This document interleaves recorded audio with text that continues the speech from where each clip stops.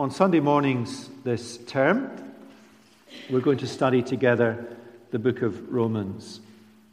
And the plan is that by the beginning of Advent, we'll get as far as halfway through chapter 8.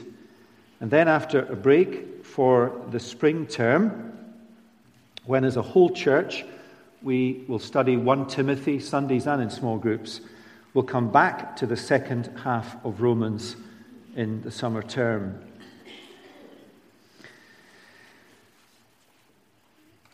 Now, I want to encourage you, and I'll recommend some books some of you enjoy reading along with the series. I'll do that next week.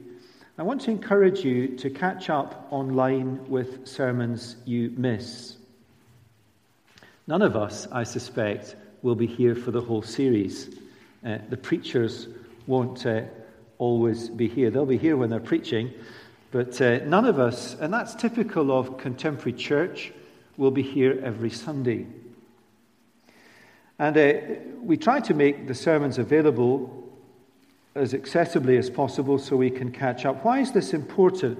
Well, it's important because Romans is a logical book. Paul sets his argument out a bit like a barrister or an advocate.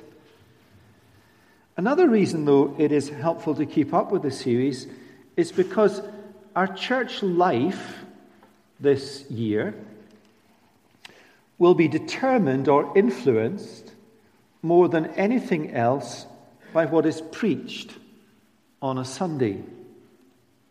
Chalmers, like every local church, is led by Christ through his word. And so the big Bible books you study, whether it be Romans or Matthew or Ruth this term, will shape and determine and lead us and influence us as a church in the decisions we make. Now today we read chapter 1, verses 1 to 17. And if you've got a church Bible, there should be a page number for you, 939. Romans chapter 1 and verse 1. Paul, a servant of Christ Jesus, called to be an apostle, set apart for the gospel of God, which he promised beforehand through his prophets in the Holy Scriptures, concerning his Son, who has descended from David, according to the flesh, and was declared to be the Son of God in power, according to the Spirit of holiness, by his resurrection from the dead, Jesus Christ our Lord, through whom we have received grace and apostleship to bring about the obedience of faith for the sake of his name among all the nations, including you who are called to belong to Jesus Christ. There's another of Paul's long sentences. To all those in Rome, this is who he's writing to all those in Rome who are loved by God and called to be saints, grace to you and peace from God our Father and the Lord Jesus Christ. First, I thank my God through Jesus Christ for all of you, because your faith is proclaimed in all the world. For God is my witness, whom I serve with my spirit in the gospel of his Son, that without ceasing I mention you, always in my prayers, asking that somehow, by God's will, I may now at last succeed in coming to you, for I long to see you, that I may impart to you some spiritual gift to strengthen you. That is, that we may be mutually encouraged by each other's faith, both yours and mine. I do not want you to be unaware, brothers, that I have often intended to come to you, and thus far have been prevented, in order that I might reap some harvest among you, as well as among the rest of the Gentiles. I am under obligation, both to Greeks and to barbarians, both to the wise and to the foolish. So I am eager to preach the gospel to you also who are in Rome. For I am not ashamed of the gospel, for it, the gospel, is the power of God for salvation to everyone who believes, to the Jew first, and also to the Greek. For in it, the gospel, the righteousness of God is revealed from faith for faith, as it is written, the righteous shall live by faith. Well, let's pray. Our Father, we pray in Luther's words that as we study this great book, there would be a breakthrough in our understanding of the gospel message. For the first time, or to clarify and deepen our understanding, not of the complexity of the gospel, but its simplicity. How wonderful it is. We pray the gospel would break through in our experience of the gospel life, the righteous living by faith. We pray that the biggest questions, the biggest doubts we have will be addressed and answered by our understanding of the gospel. And may our meditation on these marvelous things glorify you for Jesus' sake. Amen. Now, 2 headings on the service sheet. That's our normal pattern, to put some headings on the service sheet. The message of Romans, confidence in the gospel, and much more. Just to say, if you happen to glance at heading number 2, it is a little scary. It's not. This week, some of our maps threatened to take a photo of it and send it to Andy Robertson to show them a 12-point alliteration sermon. Andy used to be with us and loved his alliteration. Now, the second heading is not scary. All I've done is taken the verses 16 and 17 and broken into its logic step by step, and we'll race through that towards the end.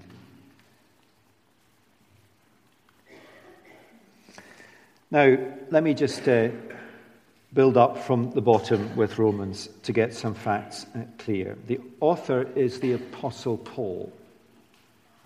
Chapter 1, verse 1.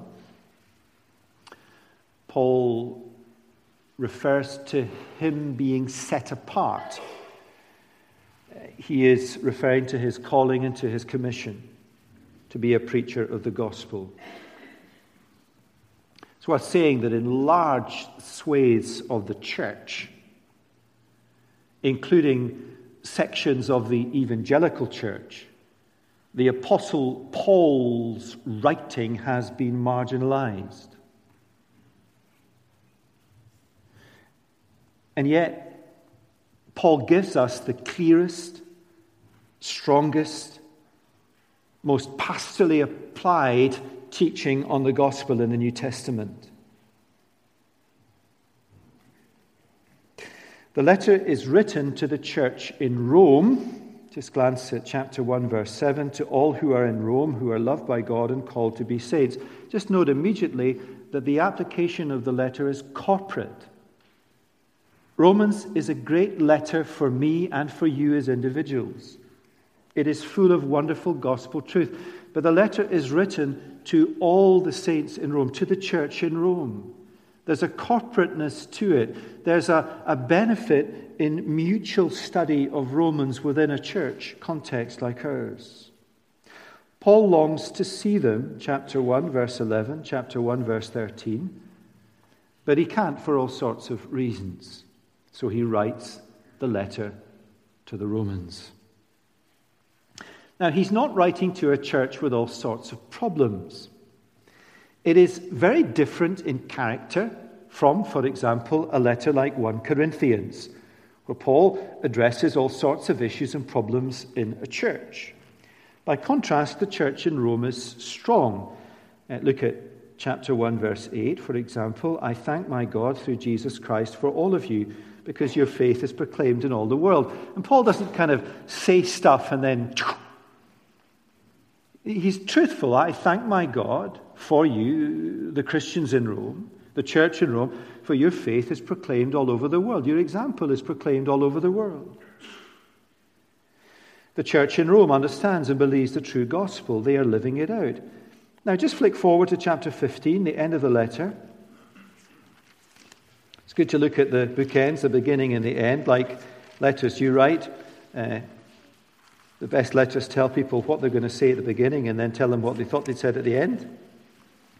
Chapter 15, verse 14 is the beginning of the end of the letter. Although Paul's concluding remarks and final greetings are not brief, I love the end of the letters, all these names. It just means this is real. Paul had partnerships, he had contacts, he had relationships. It's like an email chain at the end of the letter. Read with me chapter 15, verse 13. This is the bridge into the end of the letter. May the God of hope fill you with all joy and peace in believing, so that by the power of the Holy Spirit you may abound in hope. That's the conclusion of the substantive part of the letter. Verse 14, chapter 15, verse 14. I myself am satisfied about you, my brothers, that you yourselves are full of goodness, filled with all knowledge and able to instruct one another. But in some points I have written to you very boldly, my way of reminder. I wonder if Paul was tempted, and I'm sure this can be consistent with the inspiration of the Holy Spirit to write, but in some points I have written to you very briefly. But he didn't have the confidence to write that because he's not brief. Now, the point of this is for us to see that he's not writing to a church with problems. He's writing to a really strong church. He's writing to a church that understands and believes the true gospel and that is living it out. And to that church, Paul writes at length about the gospel. Now, is that really necessary? Paul seems to think so. I mean, he's always eager to preach the gospel, but he's eager to preach the gospel and to write this long letter about the gospel to this strong church. Chapter 1, verse 15, I am eager to preach the gospel to you. And that's what this letter is. It is a grand proclamation of the gospel to a church that is committed to the gospel and living it out. Now, how excited are you about Romans? These are moments when you love that preaching is silent dialogue. How excited are you really? Honestly, come on. In a church like Chalmers, don't we know the gospel? Are we not committed to living it out? Would it not be more profitable at the start of this new academic year, at the start of this new building, at the start of this exciting period in our church life, to look at strategy for evangelism, training or planting, or have a series on mission, or focus on the practicalities of day-to-day life as Christians? And of course, there is a place for that. Next term, we're on 1 Timothy, which is our motto series, a practical letter about God's household, the church, how it should be led, how it should be ordered, what it should be like. But all of that, strategy, practical, applied stuff, is underpinned by a right understanding, by confidence in the gospel. Strategy for evangelism is easy. You tell people about Jesus. Confidence in evangelism is elusive. Strategy for training is easy. You find people, you find some money to train them, and you put them in a room. But what are you training them in?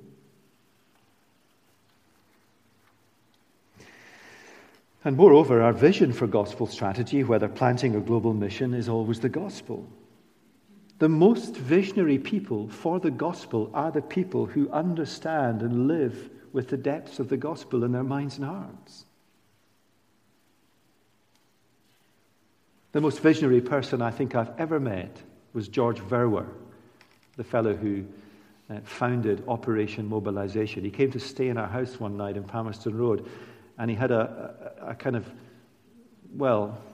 scribe stroke slave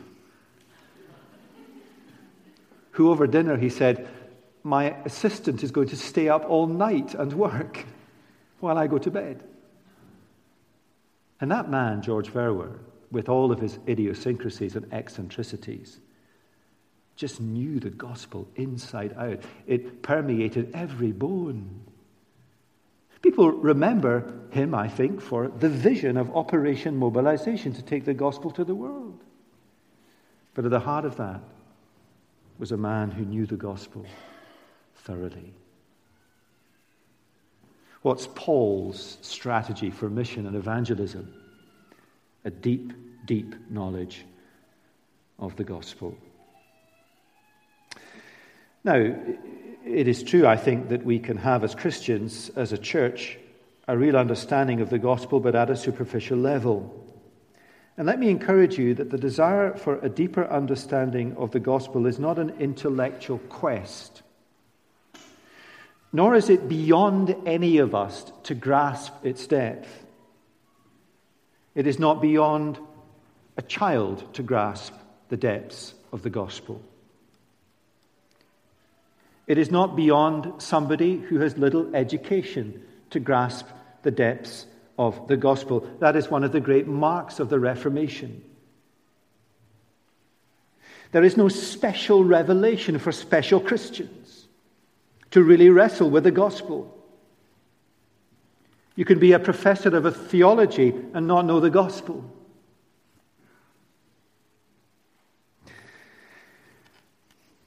Our quest is to appreciate its depth, its significance, to find a deeper joy, a deeper assurance, a deeper peace, a deeper wonder at the wonderful gospel of Jesus, that we might be able to say, oh, the depths of the riches and the wisdom of the knowledge of God. Now, I'm not an effusive person who you will find saying, isn't Jesus really wonderful? Or isn't the gospel amazing?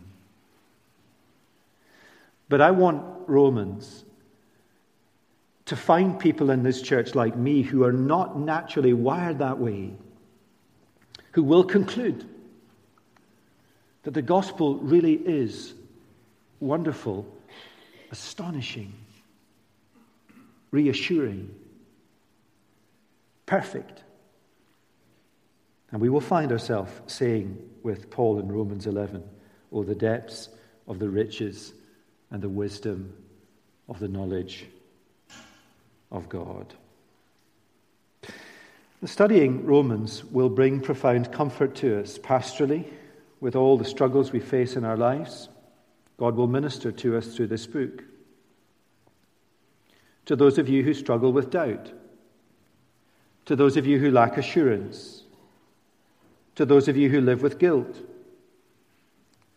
to those who with all their hearts believe they are saved by faith, but do not allow themselves to live by faith, to those who have received by faith the righteousness of God in Jesus, but do not feel any different, to those whose battle with sin is destroying them, to those who are afraid of suffering and death, to those who are suffering and dying, to those who think they have no part to play in the life of a church.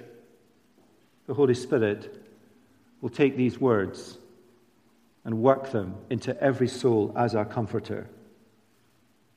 And of all these comforts, the most profound comfort may come to somebody here or somebody listening online.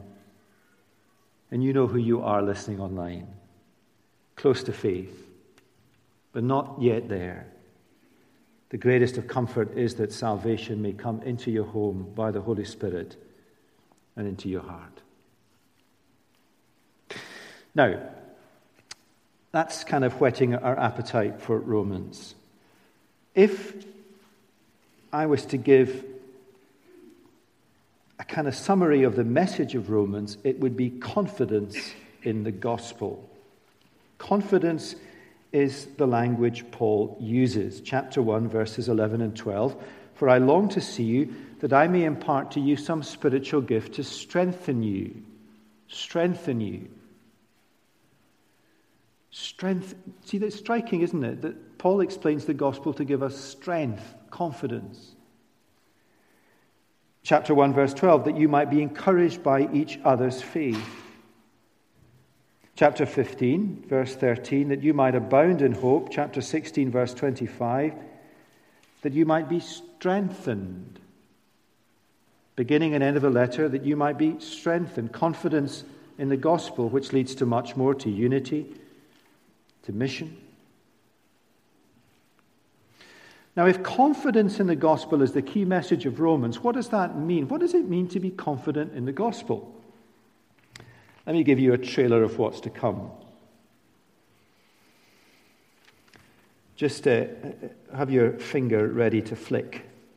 Here's a trailer of what's to come. Chapter 1, verse 18 to chapter 4, verse 25, Paul explains how the gospel perfectly meets the greatest need we have as human beings. Now, over the course of the next 2 or 3 Sundays, one of you said to me, the next 2 or 3 Sundays are going to be rather gloomy, which is why I've asked Rog to preach. Paul's line of the next 2 or 3 Sundays is, all these people out there need the gospel, and all these people in here need the gospel.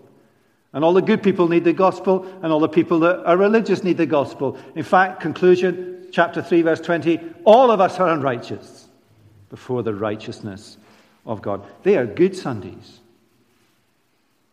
Because you cannot have confidence in the gospel until you have no confidence in yourself before God. You cannot be filled until you are empty. They're great chapters. And true confidence in the gospel comes, I think, as much as anything else from realizing how desperately we need it. And only then do we find ourselves having confidence, chapter 3, verses 21 to 26, in that the gospel meets that need perfectly. It's a wonderful solution to a desperate plight. It's not a neat fix. It's a loving answer to an urgent need.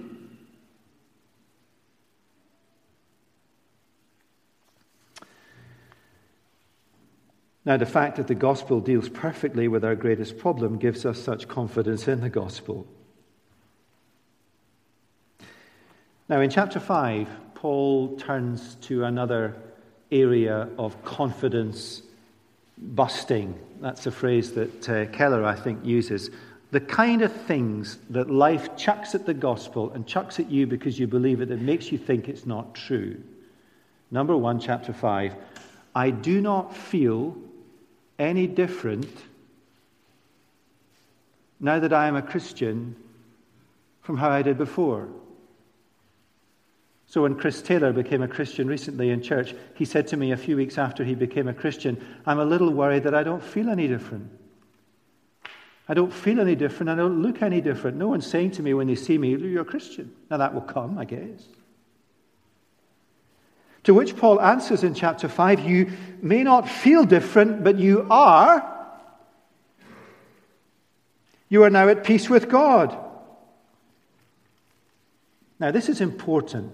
It's worth saying now as well as in depth later on. Peace with God is not a subjective feeling or an experience as much as it is an objective fact. Therefore, since we have been justified by faith, we have peace with God.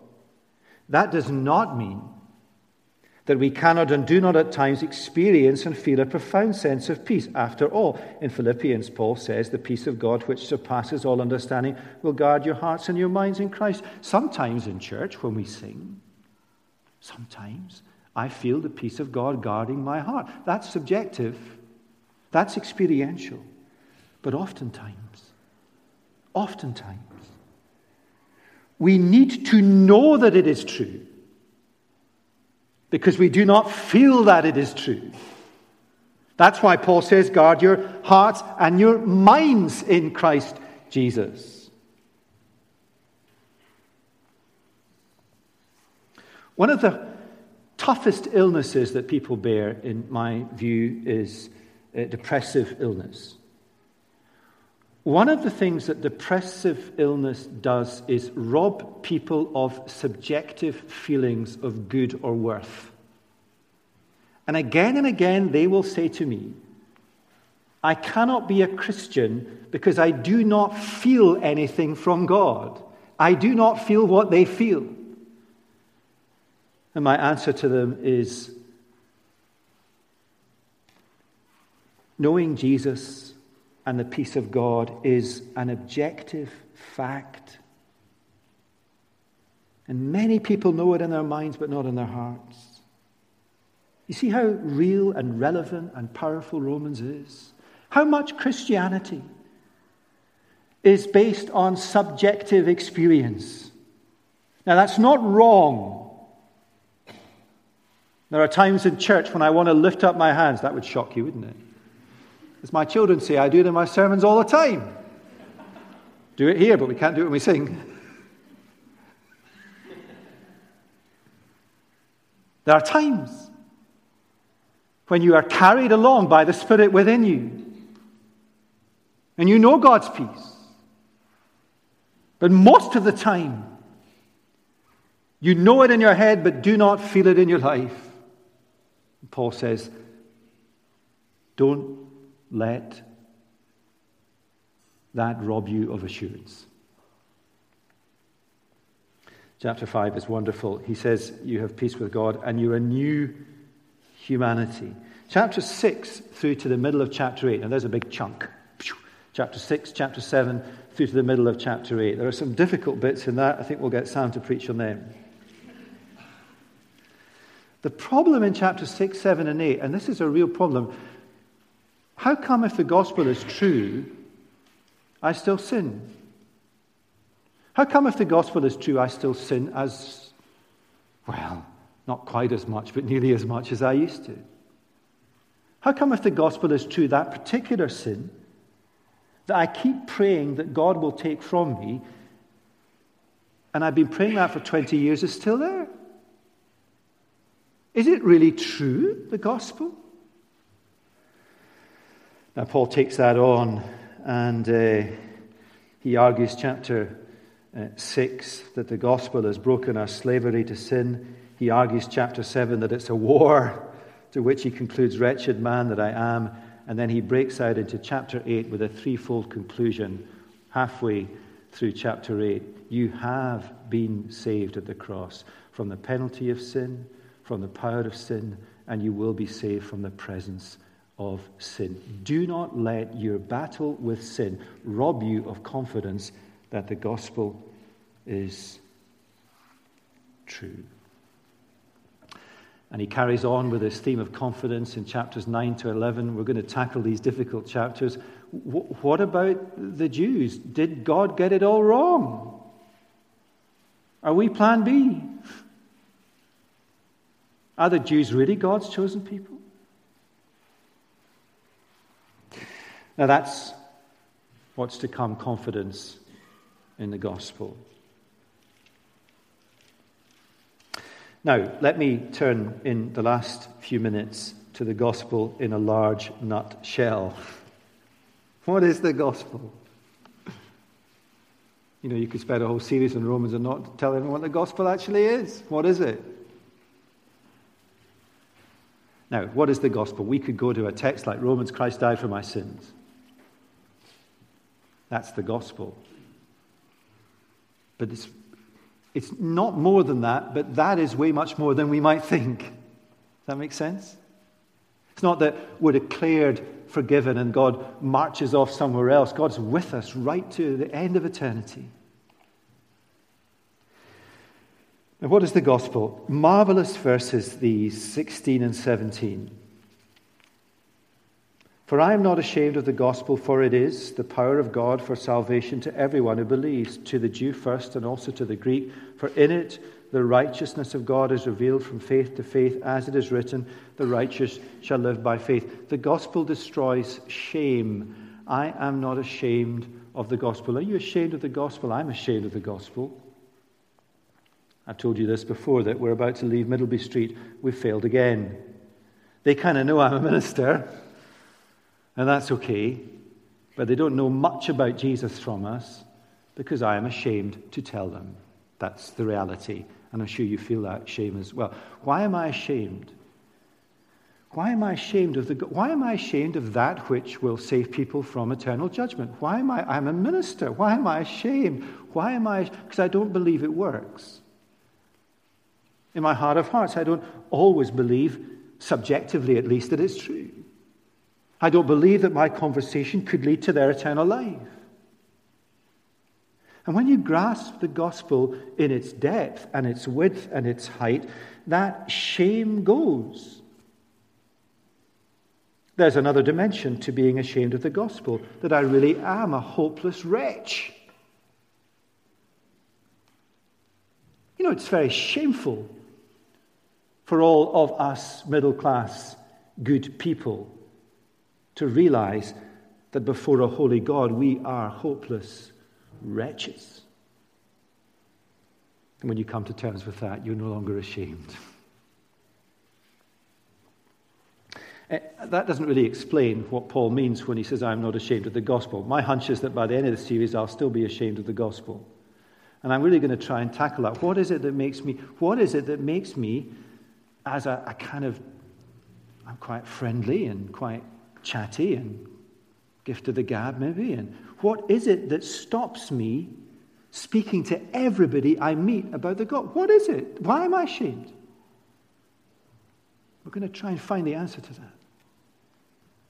The gospel is a living supernatural power, the power of God for the salvation of everyone who believes. It's supernatural. It achieves salvation and transformation through the Word of God. The gospel can save anyone, the power of God for salvation to everyone or anyone who believes. Christ came for all people. All people. You might think, not me, because I'm not from a Christian background, or not me, I'm not the religious type, not me, I'm much too bad for this.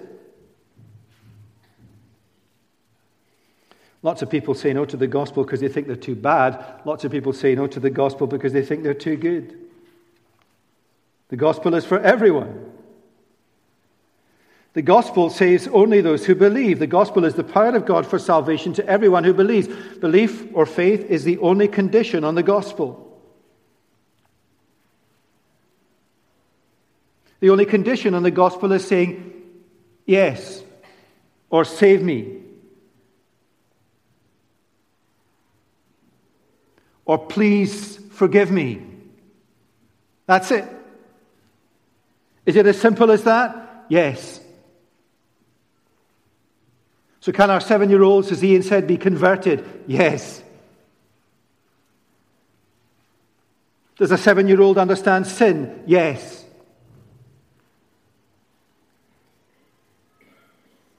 So why can't a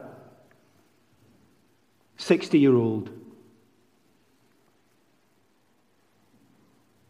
who's a managing director of a company see with the eyes of perception of a 7-year-old that they need to say yes? Because the human heart is hard. The gospel came to the Jew first, then the Gentile. The gospel is the power of God for salvation to everyone who believes, first to the Jew and also to the Greek. We'll look at that in chapters 9, 10, and 11. Or Samuel. Don't tell him I said that. You are going to tell him, aren't you? It's good for him, though. The gospel, and here we slow down just a little bit, and we'll be done in time. The gospel is the perfect righteousness of God revealed in Jesus. Marvelous verse 17. For in it, the gospel, the righteousness of God is revealed. The righteousness of God. What is the righteousness of God? Let me quote from Tim Keller. He says, we can get a pretty good handle on righteousness by thinking about the English word. What does it mean to be right with your company, your government, or another person? It is a positional word. It means to have a good or right standing, to have no debts or liabilities that you owe the other person or organization. You're acceptable to the other party because your record has nothing on it to jeopardize the relationship. The other party has nothing against you. What does that look like in flesh and blood? Who does that look like in flesh and blood? Jesus and only him. It is in Jesus that the righteousness of God is revealed. As a human being, what does it mean to have a right standing with God? It means Jesus. And Paul goes on to speak at length in his letter about Jesus, the man, the righteous man. The righteousness of God is revealed in Jesus, in part to show us that we are unrighteous. Every one of us. All are unrighteous and fall short of the glory of God. However good we think we are, and there will be somebody here this morning thinking that they are good enough to gain merit with God. You need to be as good as Jesus, logically. Only that kind of righteousness in a human being is able to have fellowship with God. That is what is required. But the righteousness of God revealed in Jesus is not to taunt us. And we might turn to Martin Luther. I'm trying to resist all remembrances of 500 years ago. But Martin Luther thought the righteousness of God revealed in Jesus was there to taunt him.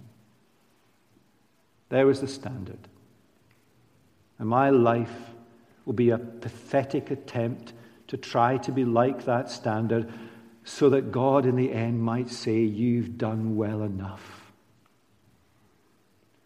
The righteousness of God revealed in Jesus is not to taunt us.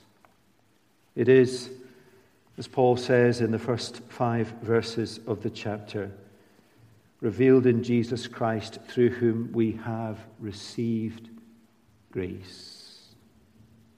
Received grace. Now, listen up now if you've fallen asleep. The gospel is the perfect righteousness of God, revealed in Jesus, provided for us. Jesus came not only to reveal to us, to show us the righteousness of God, but to provide for us the righteousness of God. For all have sinned and are justified, that is, declared righteous, by the grace of God as a gift, through the redemption that is in Christ Jesus, whom God put forward as a propitiation. That means someone who bears judgment for us by his blood, by his death, to be received by faith. The gospel is the perfect righteousness of God revealed in Jesus. That is the standard that we need to be reconciled to God, revealed in him, and he has provided for us. One more step. The gospel is the perfect righteousness of God given to us. Now, I might be splitting hairs. Is there a difference between provided for us and given to us? What I'm trying to convey is that so much more is promised to us than simply the declaration of our forgiveness. We have been given so much more. How much more? The Spirit of the living Jesus indwells us. I came across this great quote this week, and I hope it's as profound as I think it is. Christmas time, here's a text we're going to have. The Word became flesh and made his dwelling among us. In other words, Jesus came and lived on the earth among humanity. When the Word that became flesh and made his dwelling among us had died and was raised and went back to his Father, the Holy Spirit, the Spirit of Christ, was given to the church. The Spirit of the living Jesus has made his dwelling us. See the difference? The Word became flesh and made his dwelling among us. The living Word has given his Spirit and has made his dwelling us. Righteousness is not simply provided for us. Righteousness is not even given to us. Righteousness is in us because Christ is in us. Christ is living in you. And all the benefits of his death and all the robes of his righteousness are in you, on you. And all of that is received by faith permanently and exclusively, for in it the gospel, the righteousness of God, is received from faith for faith. Faith is how we receive the gospel, faith alone, faith exclusively, not faith plus our background, our heritage, our character, our actions, our good deeds. Faith alone, faith exclusively. Is it as simple as that the righteousness of God revealed in Jesus can be mine simply by faith, by believing? Yes. Faith exclusively and faith permanently. One of the big challenges we take on in Romans is, why am I ashamed of the gospel? Another one is, why do I not live by faith? Why do I lapse into living to gain merit with God? And then finally, the gospel, when received, results in a new way of life. For in it, the gospel, the righteousness of God, is revealed from faith for faith, as it is written, the righteous shall live by faith. Now, I warrant that in this church this morning, there will have been some breakthroughs in our understanding of the gospel. Please, please, please, if you are not a Christian, and you are standing in some way thinking that you are too good to be a Christian or too bad to be a Christian, or you have been a religious person all of your life, do not spurn the chance when you see and understand to believe in Jesus. And to all of us who are Christians, let's pray that as we study this great and marvelous letter, that we will really come to deeply understand the gospel and be blessed by it, and to be confident in it, that we might not be ashamed, that we might plant churches with confidence, that we might see God's global mission as our priority. You see, I guess you're with me in that strategy is easy. A deep, deep grasp of the gospel is often elusive. But what a blessing it will bring to us. Let's pray. Father God, we pray that as we wrestle with these wonderful truths in Romans, you would be our teacher, our comforter, that you would bless us, that you would encourage us, and that you would strengthen us. And we pray, Lord, that Chalmers church life this year will be shaped by the gospel. And we've begun to see, I think, just a little bit of what that means. And we pray all that in Jesus' name. Amen.